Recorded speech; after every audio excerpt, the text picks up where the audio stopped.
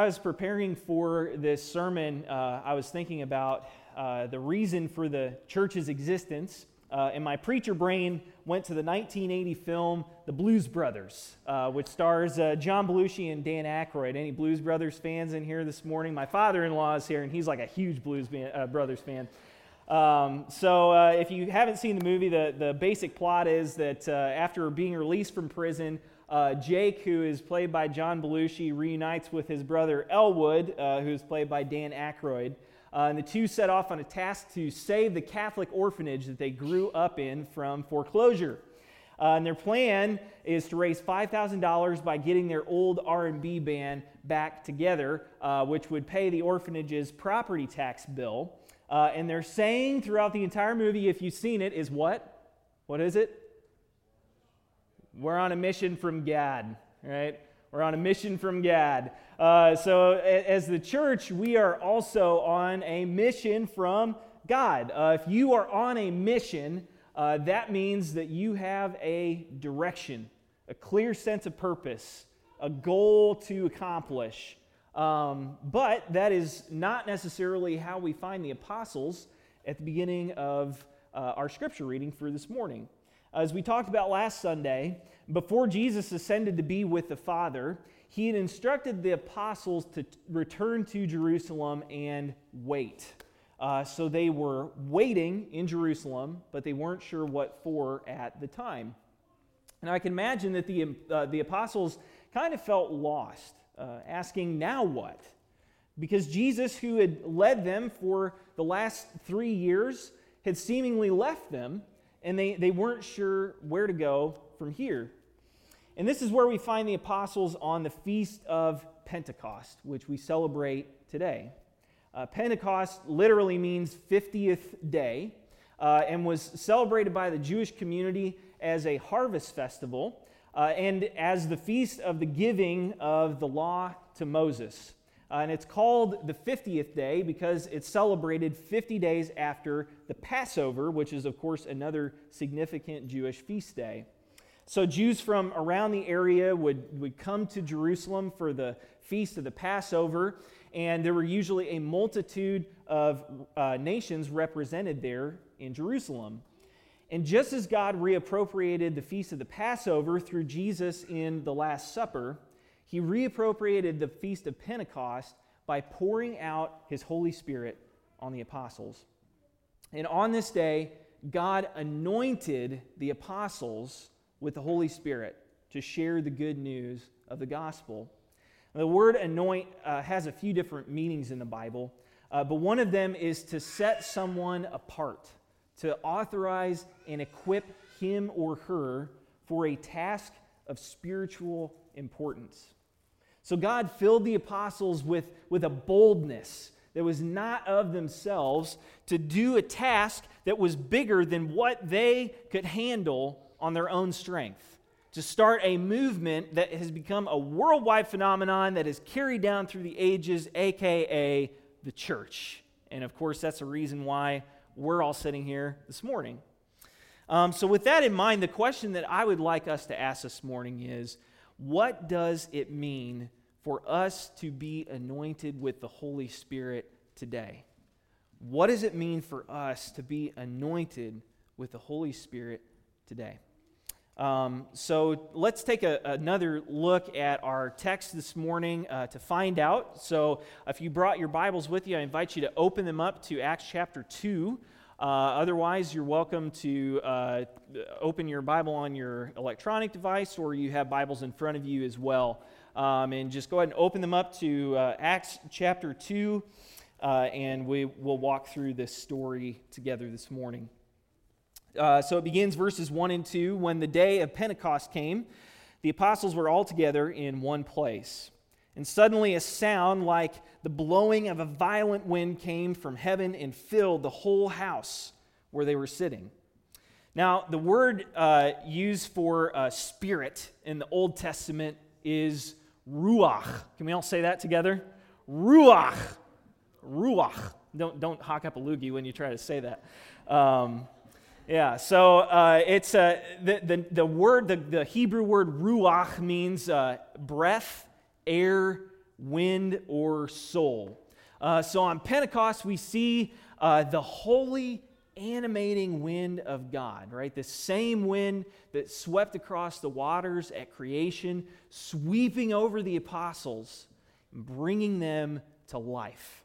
And then verses 3 through 8, they saw what seemed to be tongues of fire that separated and came to rest on each of them. And all of them were filled with the Holy Spirit and began to speak in other tongues as the Spirit enabled them. And now there were staying in Jerusalem God-fearing Jews from every nation under heaven. Since it was a feast of Pentecost, as we talked about, they had all descended on Jerusalem. And when they heard this sound, a crowd came together in bewilderment because each one heard their own language being spoken. Utterly amazed, they asked, "Aren't all these who are speaking Galileans? Then how is it that each of us hears them in our native language?" And I'm not going to read the verses that Karen so courageously tried to read for us because I probably can't pronounce those words either. So thank you, Karen. All right, so the apostles went out and started proclaiming the gospel of Jesus Christ in all of these different languages, but this wasn't because they found some sort of power within themselves. Rather, they were anointed with the boldness and power to proclaim the gospel that can only come from God's Spirit. So this is a theme that we see time and time again throughout the Bible. God's Spirit empowering people to do things that they would not otherwise be able to do on their own strength. And the disciples speaking in tongues amazes and perplexes some bystanders, but then others' response, of course, is to kind of rationalize this miraculous event that they're witnessing. So verses 12 and 13, we see that some were amazed and perplexed and asked one another, "What does this mean?" But then some made fun of the apostles and said, they've had too much wine. Right? You never have to look too far to find naysayers, do you?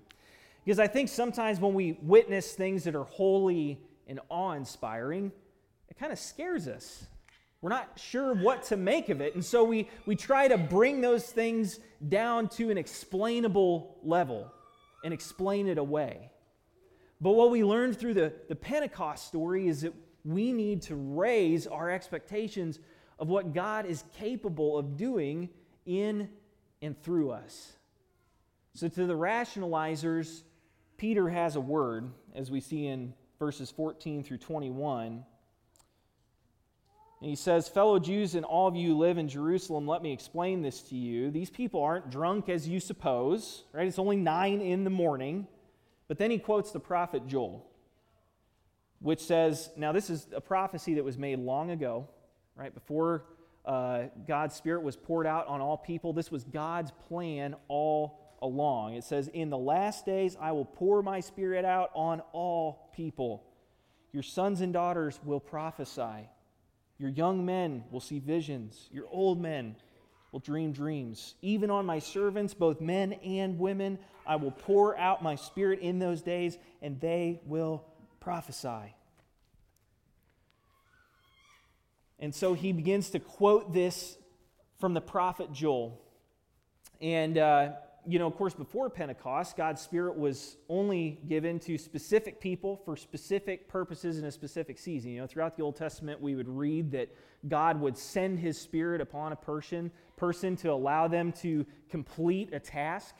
And then the Spirit of God would presumably leave that person after they had been empowered to do that task. But now we see that God's Spirit is poured out upon all of His people to be with them at all times. And this is why Romans chapter 8:11 says, "The Spirit of God who raised Jesus from the dead lives in you." Chew on that for a second. The same Spirit, that same power which raised Jesus from the dead, which conquers death, lives in you. Wow. And just as God raised Christ Jesus from the dead, He will give life to your mortal bodies by the same Spirit living within you. That's the kind of power that we have in our hearts through God's Spirit. If you've come to saving knowledge of faith in Jesus Christ, if you have given your life to Jesus, if you have repented of your sin and said, Lord, I no longer want this life of sin, but I choose to follow after you, God's Spirit dwells in you.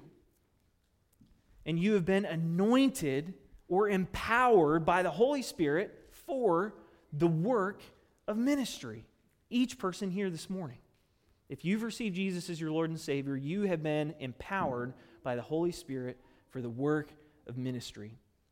And that's why today is the perfect time to stop and celebrate what God is doing here at Armstrong United Methodist Church.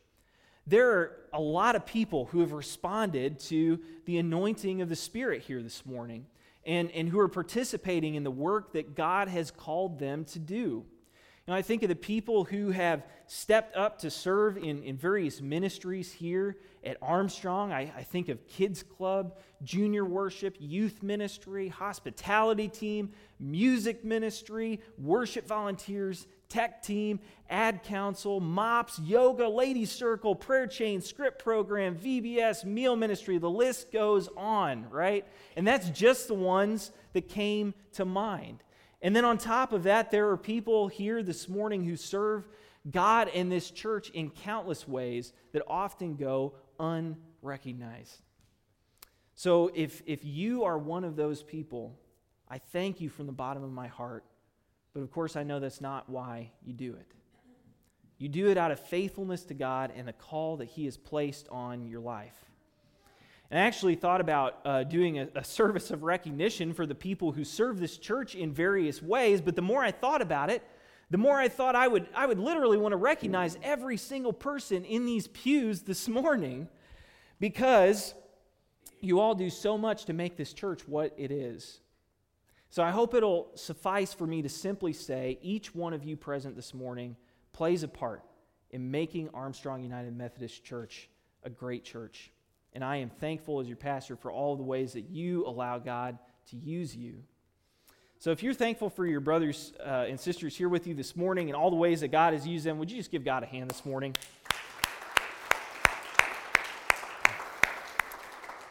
I know I'm coming up on my first year of being your pastor here, but it has been a really blessed year just to be in ministry with you all and get to know you all and build relationships here. So it's important to celebrate what God is doing here, of course, but then we also are reminded this morning that there is work that is yet to be done. Because you see, the movement of the Holy Spirit at Pentecost didn't simply give the disciples this warm, fuzzy feeling that they celebrated amongst themselves there in the upper room, but it propelled them out of the upper room and out into the streets to proclaim the gospel to a surprised, confused, and even threatened world. God filled the apostles to overflowing, and they could not be contained. They had to go out and tell somebody about Jesus.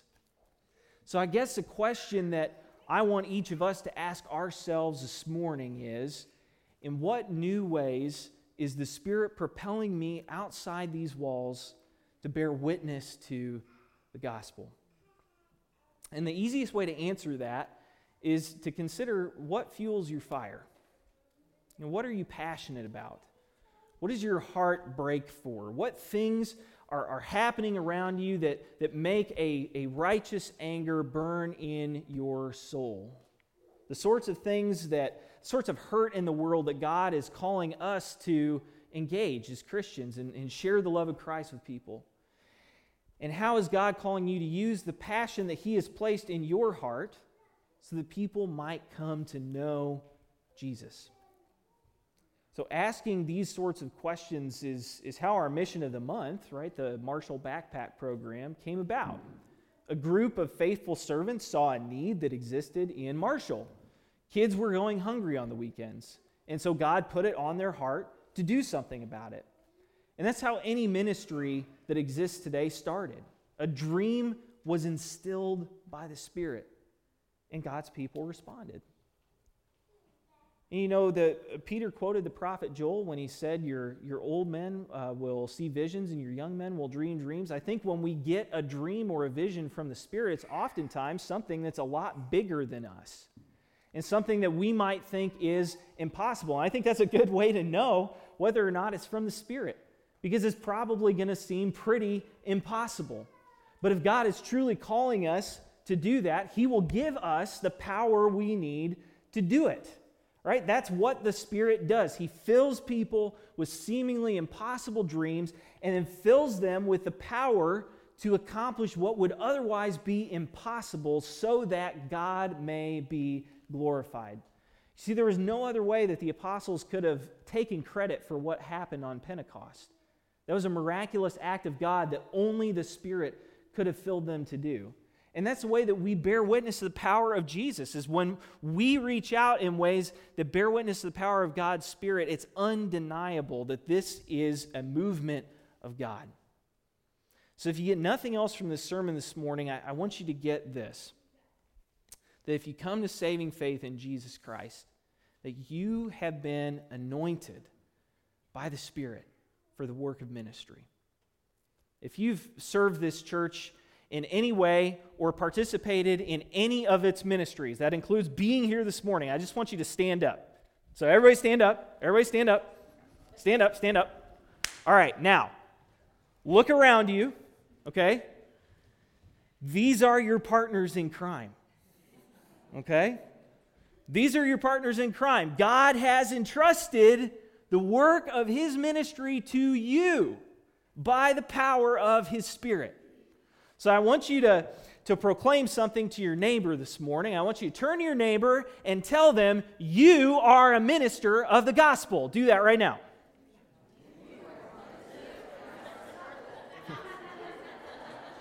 All right. That's good. That's good. We need to hear that. We need to be reminded of that each of us here this morning, if we have received Jesus by faith, each of us is a minister of the gospel. Because don't forget, church, we're on a mission from God, right? We're on a mission from God. God has anointed you with His Spirit for the work of ministry so that we might make disciples of Jesus Christ for the transformation of the world. So let's live into that mission together. So I want you to join hands with one another, and I just want to offer a prayer over you. So if you want to bridge the gap between the aisle, and everyone just join hands, and I want to offer a prayer over us this morning.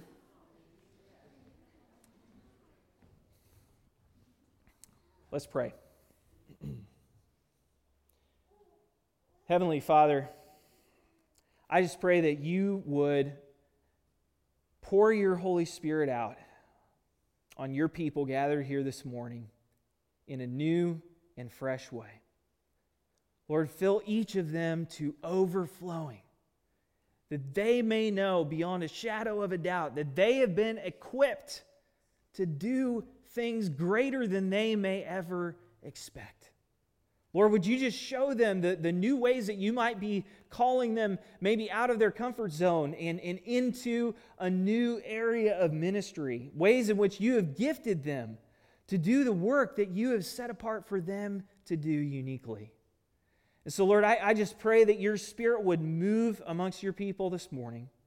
Lord, that we would know beyond a shadow of a doubt that you are with us, empowering us to do what you would have us to do, so that the world may come to know the grace and the love of Jesus Christ. I pray this in His name, in the strength of the Holy Spirit. And all God's people said, Amen. Amen. And I invite you to remain standing as we sing our closing hymn this morning, God of Grace and God of Glory.